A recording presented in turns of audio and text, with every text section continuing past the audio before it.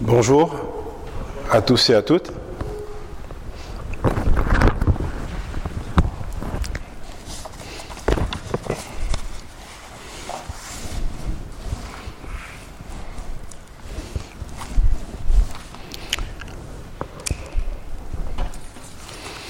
Donc ce matin, heureusement que je n'ai pas dit cet après-midi, j'ai failli le dire, mais ce matin, donc nous allons continuer notre exposition de l'épître au Paul aux Philippiens, donc du chapitre 2, des versets 5 à 11. Et nous allons lire à partir du verset 1. Donc la dernière fois, on s'était arrêté sur les 4 premiers versets, mais on va lire à partir du verset 1 jusqu'au verset 11 pour une meilleure compréhension. Lisons pour la gloire de notre Seigneur. Si donc il y a quelque consolation en Christ, s'il y a quelque soulagement dans l'amour, s'il y a quelque communion d'esprit, s'il y a quelque compassion et quelque miséricorde, rendez ma joie parfaite, ayant un même sentiment, un même amour, une même âme, une même pensée. Ne faites rien par esprit de parti ou par vaine gloire, mais que l'humilité vous fasse regarder les autres comme étant au-dessus de vous-même. Que chacun de vous, au lieu de considérer ses propres intérêts, considère aussi ceux des autres. Verset 5.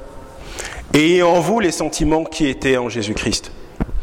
Existant en forme de Dieu, il n'a point regardé son égalité avec Dieu comme une proie à arracher, mais il s'est dépouillé lui-même en prenant une forme de serviteur, en devenant semblable aux hommes, et il a paru comme un vrai homme.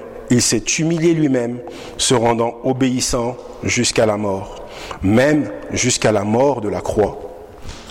C'est pourquoi aussi Dieu l'a souverainement élevé et lui a donné le nom qui est au-dessus de tout nom, afin qu'au nom de Jésus, tout genou fléchisse dans les cieux, sur la terre et sous la terre, et que toute langue confesse que Jésus-Christ est Seigneur à la gloire de Dieu le Père. Amen.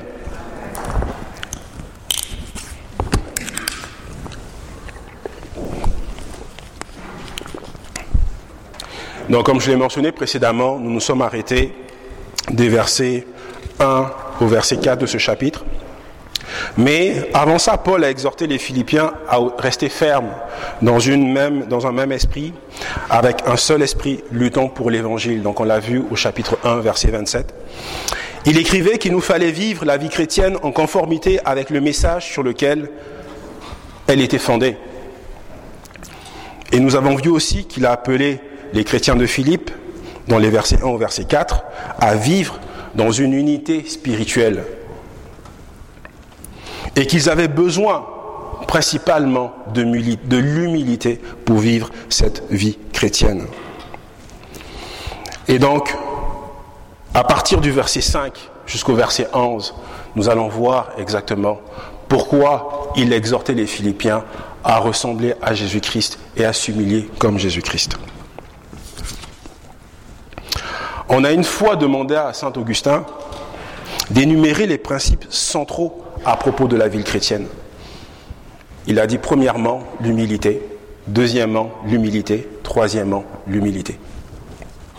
C'est ici le thème principal que Paul poursuit à partir de ces versets qui sont pour nous d'une grande importance et capitale pour notre marche avec le Christ.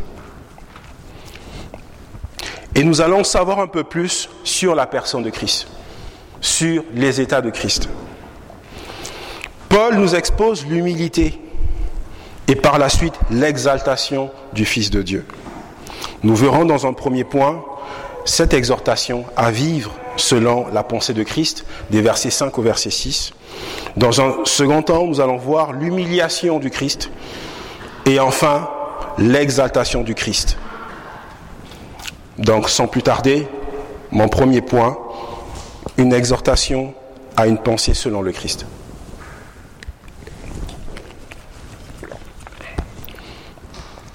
Verset 5 à verset 6. Ayez en vous les sentiments qui étaient en Jésus-Christ, existant en forme de Dieu. Il n'a point regardé son égalité avec Dieu comme une proie à arracher.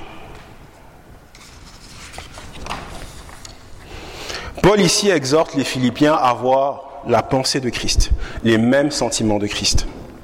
Il montre quel modèle d'humilité nous a été présenté en la personne de Christ. Paul nous indique le cadre de base de vie, d'une vie chrétienne, mais authentique. Et vouloir ressembler à Christ n'est pas une activité qui nous engage nous-mêmes, qui engage uniquement nos propres forces, mais c'est la grâce de Christ. Il nous faut nous poser la question de savoir, en effet, qui est Jésus-Christ. Ce modèle qu'il présente dans ce texte, ce modèle qu'il présente aux Philippiens. Jésus-Christ est le Fils de Dieu. Jésus-Christ est Seigneur. Il est la seconde personne de la Trinité. Donc il est lui-même, comme Matthieu 11, 27 nous le dit, il est lui-même Dieu. Il est le Messie désigné, Matthieu 24, 36, et parce qu'il doit sa naissance à l'opération surnaturelle du Saint-Esprit. Luc 1, verset 35. Et nous avons des passages de l'Ancien Testament, et comme notre frère l'a lu ce matin, du Nouveau Testament, qui nous parlent de la divinité de Christ. Ésaïe 9, 5. En effet, un enfant nous est né, un fils nous a été donné. Et la souveraineté reposera sur son épaule. On l'appellera merveilleux conseiller, Dieu puissant, Père éternel, Prince de la paix. Jean 1, verset 1, comme vous le connaissez, au commencement, la parole était avec Dieu et la parole était Dieu. Jean 1, verset 18, personne n'a jamais vu Dieu, Dieu le Fils unique, qui est dans l'intimité du Père, est celui qui l'a fait reconnaître. Le Christ, Jésus-Christ, a endossé une nature humaine, mais il n'est pas une personne humaine. Dans l'incarnation, il ne s'est pas transformé en une personne humaine, il n'est pas non plus entré dans une personne, il a endossé une nature humaine. Donc en plus de sa nature divine, il est devenu homme. Il a simplement endossé en plus de cette nature divine. Dans le sens où il est deux natures unies en une seule personne, il est Dieu-homme, il possède à la fois une conscience divine, une conscience humaine, une volonté divine et une volonté humaine. La grandeur de notre Seigneur est mesurée par la faiblesse dont il a fait preuve, en s'abaissant des grandeurs du ciel et venir parmi nous. Il ressort clairement de ce passage que Paul signifiait cela dans le sens que Christ était le Dieu avant de s'incarner. Ainsi, l'essence divine de Christ est à juste titre prouvée par la majesté de Christ, qu'il possédait égalité avec le Père avant de s'humilier. Christ donc, avant la création du monde, était sous la forme de Dieu, parce que dès le commencement, il avait sa gloire avec le Père. Comme il le dit dans Jean 17, verset 5, « Maintenant, Père, révèle toi-même ma gloire auprès de toi en me donnant la gloire que j'avais auprès de toi avant que le monde existe. Amen. »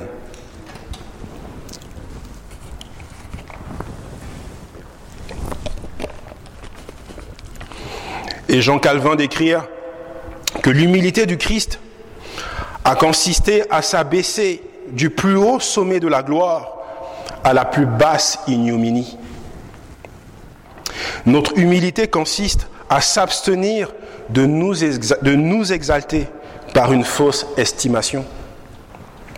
Il a renoncé à son droit. Tout ce qui nous est demandé, c'est que nous nous assumions pas plus que nous ne devons. C'est pourquoi il part de ceci, qu'étant donné qu'il était sous la forme de Dieu, il n'estimait pas qu'il lui fût interdit de se montrer sous cette forme. Pourtant, il s'est vidé. Puisque donc le Fils de Dieu est descendu d'une si grande hauteur qu'il est déraisonnable que nous, qui ne sommes rien, soyons élevés d'orgueil. Jésus-Christ était Dieu avant de venir parmi nous. Il s'est abaissé pour venir parmi nous. Il n'a pas renoncé à cette nature divine. Il aurait pu s'en servir et rester où il était, comme on aime bien le dire. Il reste où il est, mais il est venu, il est descendu, il s'est incarné, venir parmi nous, endosser ce péché-là qui nous tenait captifs. Et c'est le summum de l'humilité de Christ. Il ne s'est pas accroché à cette position élevée. Il aurait pu l'utiliser à son propre avantage. Mais non. Alors, qu'est-ce qu'il a fait ? C'est ce que nous allons voir au point 2. Partie 2, l'humilité de Christ. Des versets 7 au verset 8. Mais il s'est dépouillé lui-même en prenant une forme de serviteur, en devenant semblable aux hommes. Il a paru comme un vrai homme, il s'est humilié lui-même, se rendant obéissant jusqu'à la mort, même jusqu'à la mort de la croix, jusqu'à la mort maudite. Il s'est dépouillé lui-même. Qu'est-ce que cela veut dire ? Qu'est-ce que la kénose du Christ ? C'est le verbe grec kénoo, donc de l'action kénosis, action de rendre vide. Parce que vous allez voir dans certains commentaires, et comme dans les dictionnaires français, le fait de se dépouiller pour certains, c'est que Dieu s'est retiré, disons qu'il a retiré certains attributs divins, mais c'est pas ça. Nous allons le voir, c'est que le dictionnaire du Nouveau Testament nous dit que c'est un terme pour désigner l'abaissement du Christ, qui prend la forme d'un esclave. Le sens de l'expression « il s'est vidé de lui-même » dépend de l'interprétation donnée au mot « morphé » qui veut dire « forme ». Il s'agit du Christ qui, au lieu de conserver les traits de sa gloire divine, a préféré être démuni de tout en prenant les traits, la forme d'un homme et d'un esclave. Paul ne signifie pas qu'il s'est débarrassé du pouvoir de la divinité. C'est pas ce qu'il dit ici. Il explique que ces paroles signifient que Jésus a pris la forme d'un serviteur, qu'il est né à la ressemblance des hommes. Seigneur de gloire, bien qu'il fût, il s'est vidé, non par soustraction de ses attributs divins, mais par l'hypothèse de la nature humaine. Il était Emmanuel, Dieu vraiment avec nous, pleinement Dieu, et pourtant, visiblement, il était homme. Luc 24, verset 39. « Voyez mes mains et mes pieds, c'est bien moi. Touchez-moi et voyez. Un esprit n'a ni chair ni os, comme vous voyez que j'ai. » Le verset 8 nous dit qu'il s'est humilié lui-même, se rendant obéissant jusqu'à la mort, même jusqu'à la mort de la croix. L'état d'humiliation consiste en ce que Christ a mis de côté cette majesté divine qui était la sienne en tant que chef souverain de l'univers, en tant que Dieu. Il a endossé cette nature humaine. Lui, le législateur suprême, s'est soumis aux exigences du Père et à la malédiction de la loi. Galates 3, verset 13. Christ nous a rachetés de la malédiction de la loi, étant devenu malédiction pour nous, car il est écrit « Maudit est quiconque est pendu au bois ». Donc il est mort d'une malédiction. Lui qui était Dieu, il a été crucifié sur la croix, parce que c'était synonyme d'une malédiction quand on était crucifié sur la croix.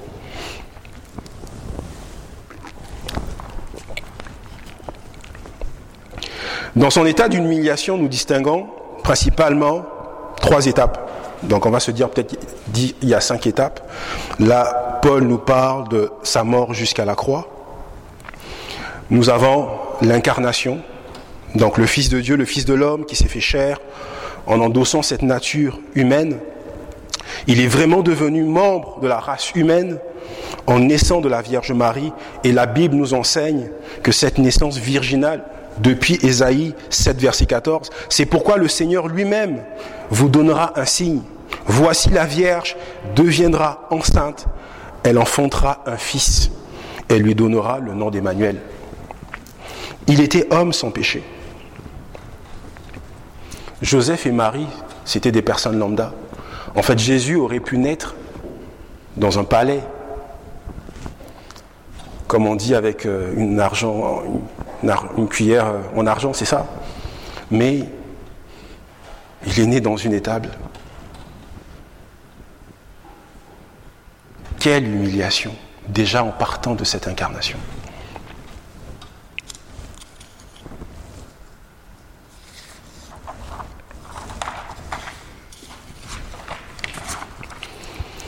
Le deuxième point, c'est les souffrances de Christ.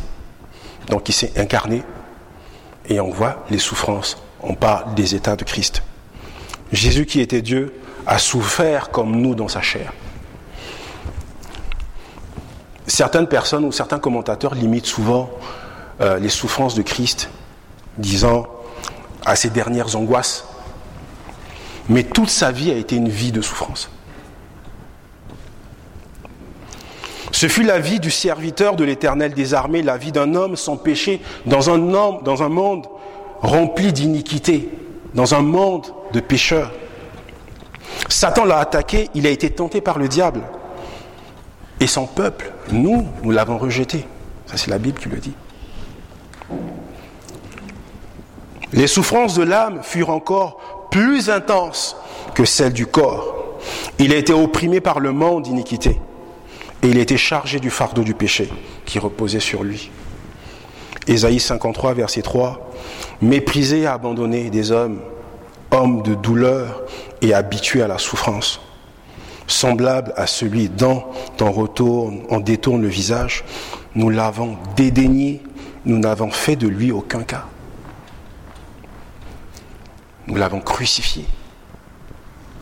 Lui qui était sans péché. Jean 8, 40. Mais maintenant vous cherchez à me faire mourir, moi qui vous ai dit la vérité, que j'ai entendue de Dieu. Cela Abraham ne l'a point fait.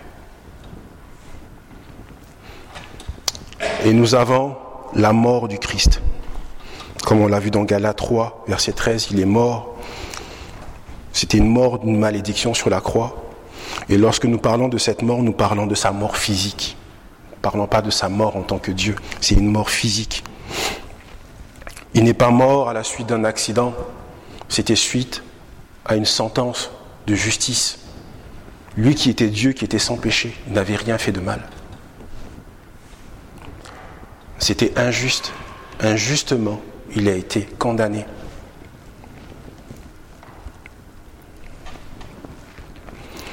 Nous pouvons parler aussi des autres états. Le fait que le Seigneur soit enseveli aussi, ça fait partie de son humiliation. Il y a aussi le fait qu'il soit descendu au niveau des enfers. Ça, c'est aussi une forme d'humiliation qu'il a vécue. Le Fils incarné de Dieu a obéi jusqu'à la mort. Dans Romains 5, 12 à 21, Paul nous donne une exposition de ces mots par le moyen d'une comparaison entre Jésus et puis Adam. La désobéissance d'Adam a introduit le péché et la mort dans le monde. Cependant, l'obéissance de Jésus y apporte la justice et la vie. Le Fils de Dieu est venu pour défaire la désobéissance d'Adam et pour faire l'expérience du jugement de Dieu sur Adam et qui a pesé sur la race humaine. Pour ce faire, il devait devenir obéissant à la volonté et au plan de son Père, au plan de Dieu. Il a été tout le long de sa vie, de l'étable jusqu'à la croix. Il a été obéissant toute sa vie.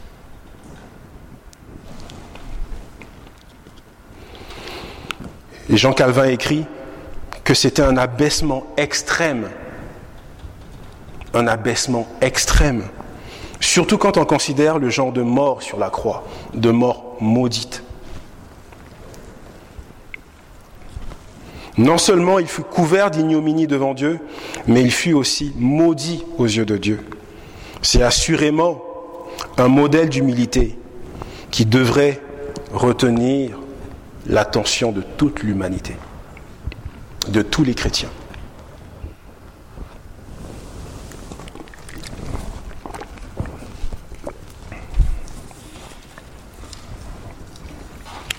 Enfin, mon troisième point, l'élévation du Christ, l'exaltation du Christ.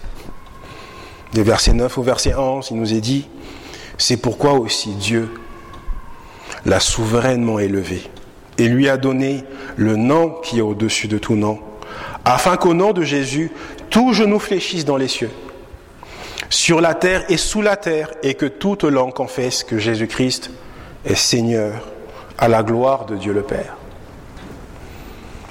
Paul maintenant s'écarte de cette description d'humilité pour nous parler de l'exaltation de Jésus-Christ. Il a été obéissant jusqu'à la mort et Dieu l'a élevé. En quoi a consisté cette exaltation concrètement ? Le Christ est sorti de la domination de la loi comme obligation de l'alliance. Après avoir payé la pénalité du péché, de notre péché, la justice et la vie éternelle pour nous les pécheurs, il a été couronné d'un honneur et d'une gloire correspondantes. Le Dieu Tout-Puissant l'a couronné. Et nous distinguons dans l'exaltation du Christ l'état de la résurrection. La résurrection de Christ ne consista pas en la simple réunion du corps et de l'âme, mais surtout en ce qu'en lui, la nature humaine, corps et âme, a été restaurée dans la beauté et sa force originelle, divine, et même portée à un degré supérieur. À la différence de tout ce qui avait été ressuscité avant lui, il ressuscita avec un corps spirituel. 1 Corinthiens 15, 44 à 45, il est semé corps naturel, il ressuscite corps spirituel. S'il y a un corps naturel, il y a aussi un corps spirituel. C'est pourquoi il est écrit, le premier homme, Adam, devint une âme vivante, le dernier Adam est devenu un esprit vivifiant. Pour cette raison, on peut l'appeler, dans 1 Corinthiens 15, verset 20, les prémices de ceux qui sont morts et le premier-né d'entre les morts, Colossiens 1, verset 18. La résurrection de Christ revêt pour nous une triple signification. Premièrement, il s'agissait d'une déclaration du Père que le Christ avait répondu à toutes les exigences de la loi, parce qu'il avait répondu à ces exigences-là. Et deuxièmement, elle symbolise la justification, la régénération et la résurrection finale des croyants. 1 Corinthiens 6, verset 14, et enfin, elle fut la cause de notre justification, de notre régénération et de notre résurrection. Le deuxième état d'exaltation, nous avons l'ascension du Christ.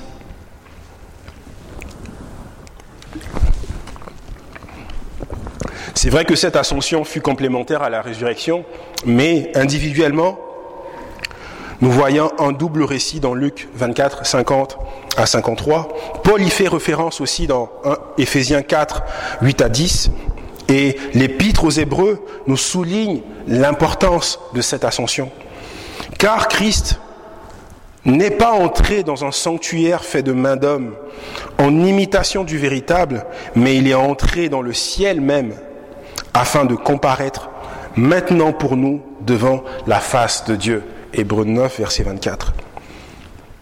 Ce fut une ascension visible du Christ, selon la nature humaine, de la terre jusqu'au ciel.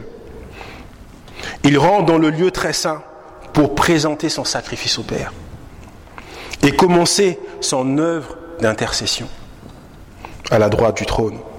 Il est monté pour nous préparer une place, Jean 14, 1 à 4, et son ascension nous donne l'assurance de bénéficier d'une place dans l'éternité, dans le ciel avec lui.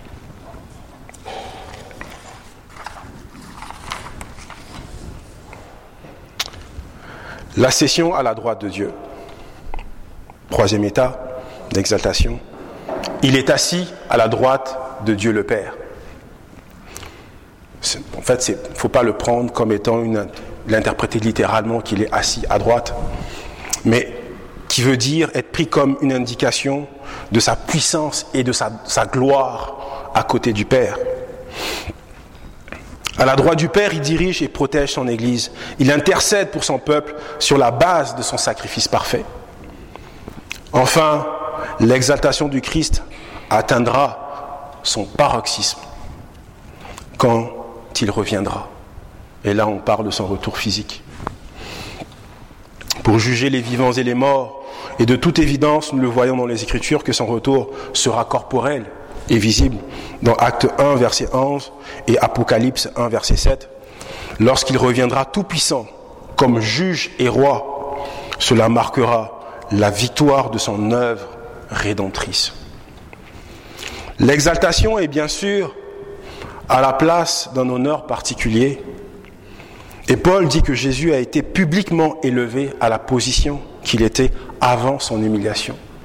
Il était Dieu avant s'être humilié. Il a été élevé à ce titre-là, encore une fois.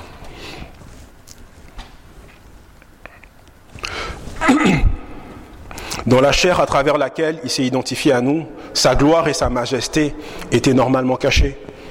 Ésaïe 45, 15. Maintenant, exalté à la droite du Père, sa véritable identité est claire. Sa majesté éternelle est révélée. Dieu est le seul sauveur. Jésus-Christ est notre sauveur et notre Seigneur. L'exaltation de Jésus accomplit la prophétie. Comme nous l'avons vu dans Ésaïe, nous avons remarqué déjà que derrière Philippiens 2, 5 à 11 se trouve l'ombre de la prophétie du serviteur souffrant.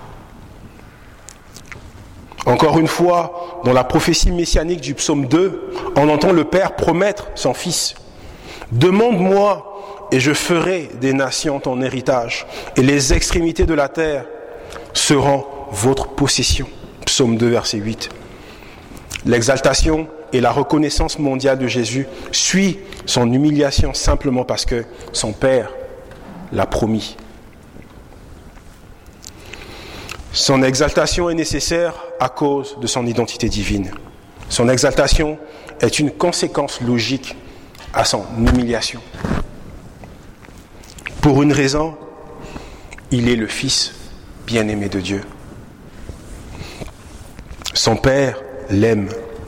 Son Père l'a vu aller à la croix. Mais Dieu nous aime aussi. Jésus nous aime.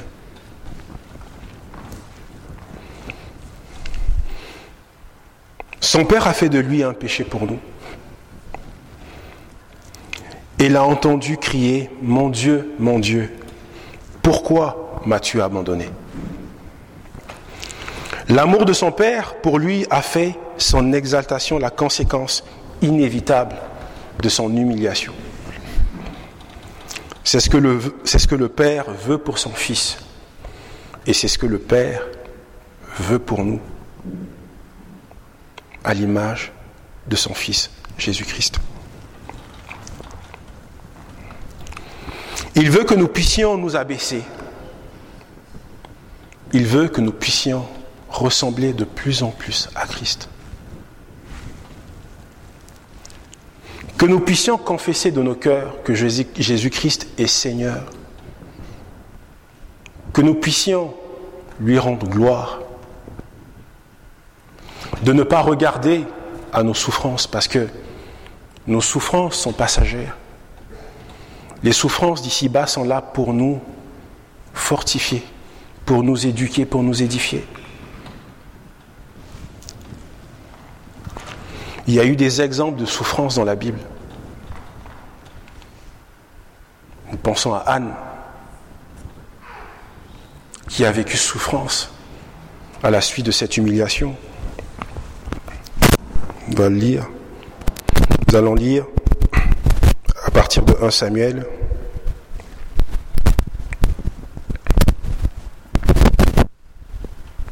« 1 Samuel à partir du verset 1.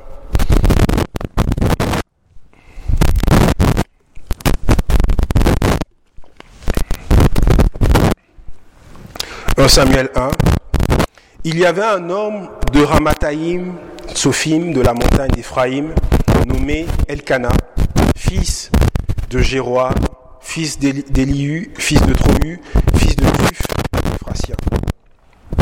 Il avait 2 femmes, dont l'une s'appelait Anne et l'autre Pénina. Pénina avait des enfants, mais Anne n'en avait point. Chaque année, cet homme montait de sa ville à Silo pour se prosterner devant l'Éternel des armées et pour lui offrir des sacrifices. Là se trouvaient les 2 fils d'Éli, Ophni et Phiné, sacrificateurs de l'Éternel. Le jour où Elkana offrait son sacrifice, il donnait des portions à Pénina, sa femme, et à tous les fils et à toutes les filles qu'il avait d'elle. Mais il donnait à Anne une portion double, car il aimait Anne, que l'Éternel avait rendue stérile. Sa rivale lui prodiguait les mortifications pour la porter à s'irriter de ce que l'Éternel l'avait rendue stérile. Et toutes les années, il en était ainsi. Chaque fois qu'Anne montait à la maison de l'Éternel, Pénina la mortifiait de la même manière. Alors, elle pleurait et ne mangeait point. Elkana, son mari, lui disait « Anne, pourquoi pleures-tu et ne manges-tu pas? Pourquoi ton cœur est-il attristé? Est-ce que je ne vaux pas pour toi mieux que 10 fils ?» Anne se leva après que l'on eut mangé et bu à Silo. Le sacrificateur Élie était assis sur un siège près de l'un des poteaux du temple de l'Éternel. Et l'amertume dans l'âme, elle pria. Ça c'est Anne qui pria. Elle pria l'Éternel et versa des pleurs. Elle fit un vœu, disant « Éternel des armées, si tu daignes regarder l'affliction de ta servante, si tu te souviens de moi et n'oublies pas ta servante, et si tu donnes à ta servante un enfant mâle, je le consacrerai à l'Éternel pour tous les jours de sa vie, et le rasoir ne passera point sur sa tête. » Comme elle restait longtemps en prière devant l'Éternel, Élie observa sa bouche. Anne parlait dans son cœur et ne faisait que remuer les lèvres, mais on n'entendait point sa voix. Élie pensa qu'elle était ivre, et il lui dit « Jusqu'à quand seras-tu dans l'ivresse?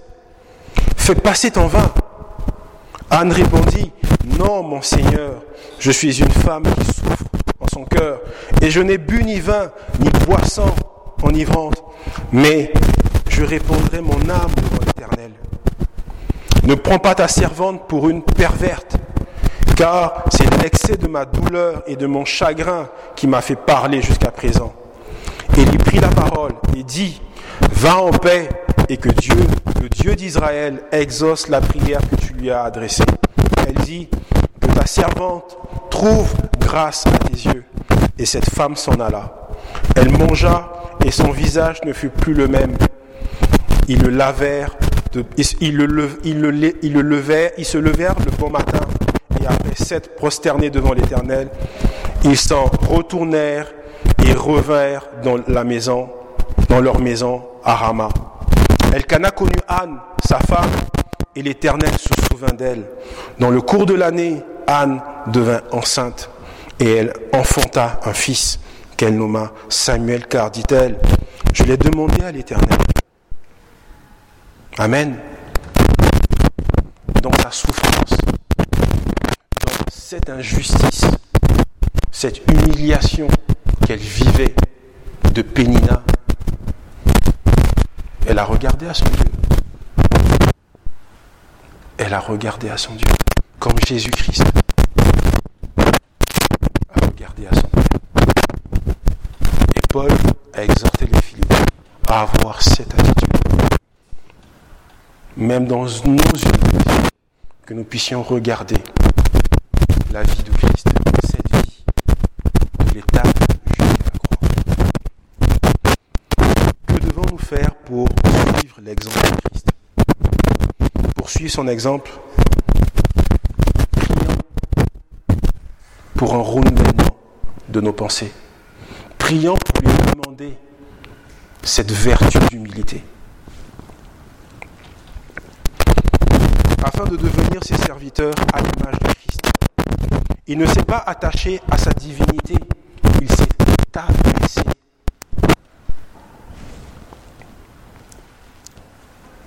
Afin de nous délivrer de la condamnation du péché. Sa vie a été souffrance tout le long, du début jusqu'à la fin. L'humiliation de l'étape jusqu'à la croix, pour accomplir le plan divin de Dieu son Père. Jean 13, 14, 15. Si donc je vous ai lavé les pieds, moi, le Seigneur et le Maître, vous devez aussi vous laver les pieds les uns des autres. Car je vous ai donné un exemple afin que vous fassiez comme je vous ai fait. Jésus-Christ, chers frères et sœurs, Seigneur, c'est notre Dieu. Pourquoi nous devons lui ressembler? C'est parce que nous croyons qu'il est aussi. Nous croyons qu'il est le Fils de Dieu. Il s'est fait chair. Il est mort pour nous. Afin que nous puissions avoir la vie éternelle. C'est pourquoi nous croyons, je vais lire le symbole de Constantinople, 395, qui nous situe, nous en tant que chrétiens. Nous croyons en un seul Dieu, Père Tout-Puissant, Créateur du ciel et de la terre, de toutes les choses visibles et invisibles. Nous croyons en un seul Seigneur, Jésus-Christ, le Fils unique de Dieu, né du Père avant tous les siècles.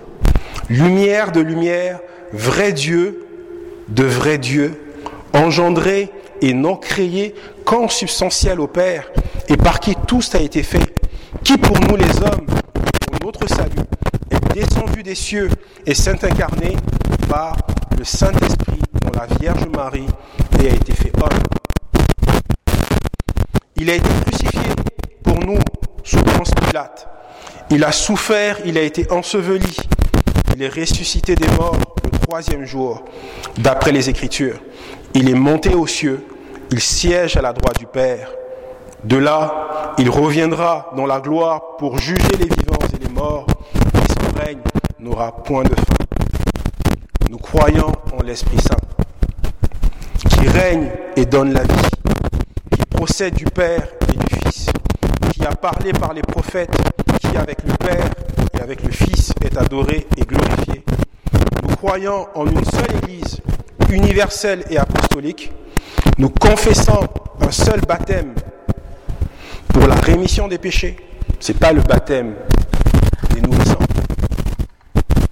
Nous attendons la résurrection des morts et la vie du siècle à venir. Amen. Prions.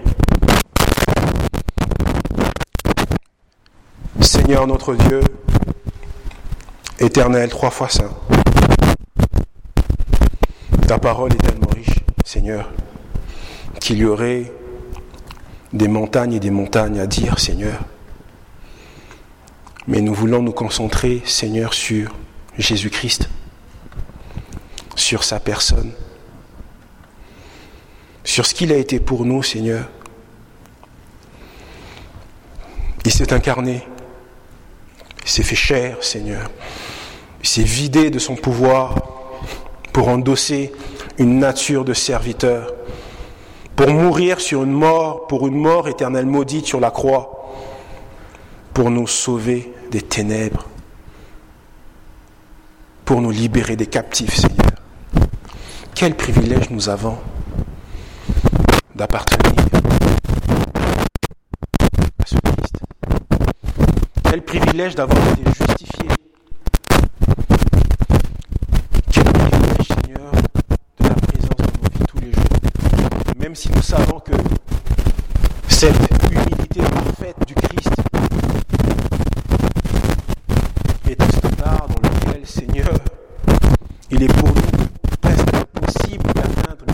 qu'avec toi, qu'avec ta grâce, rien n'est impossible. Et que ce péché qui vit en nous tous les jours, Seigneur,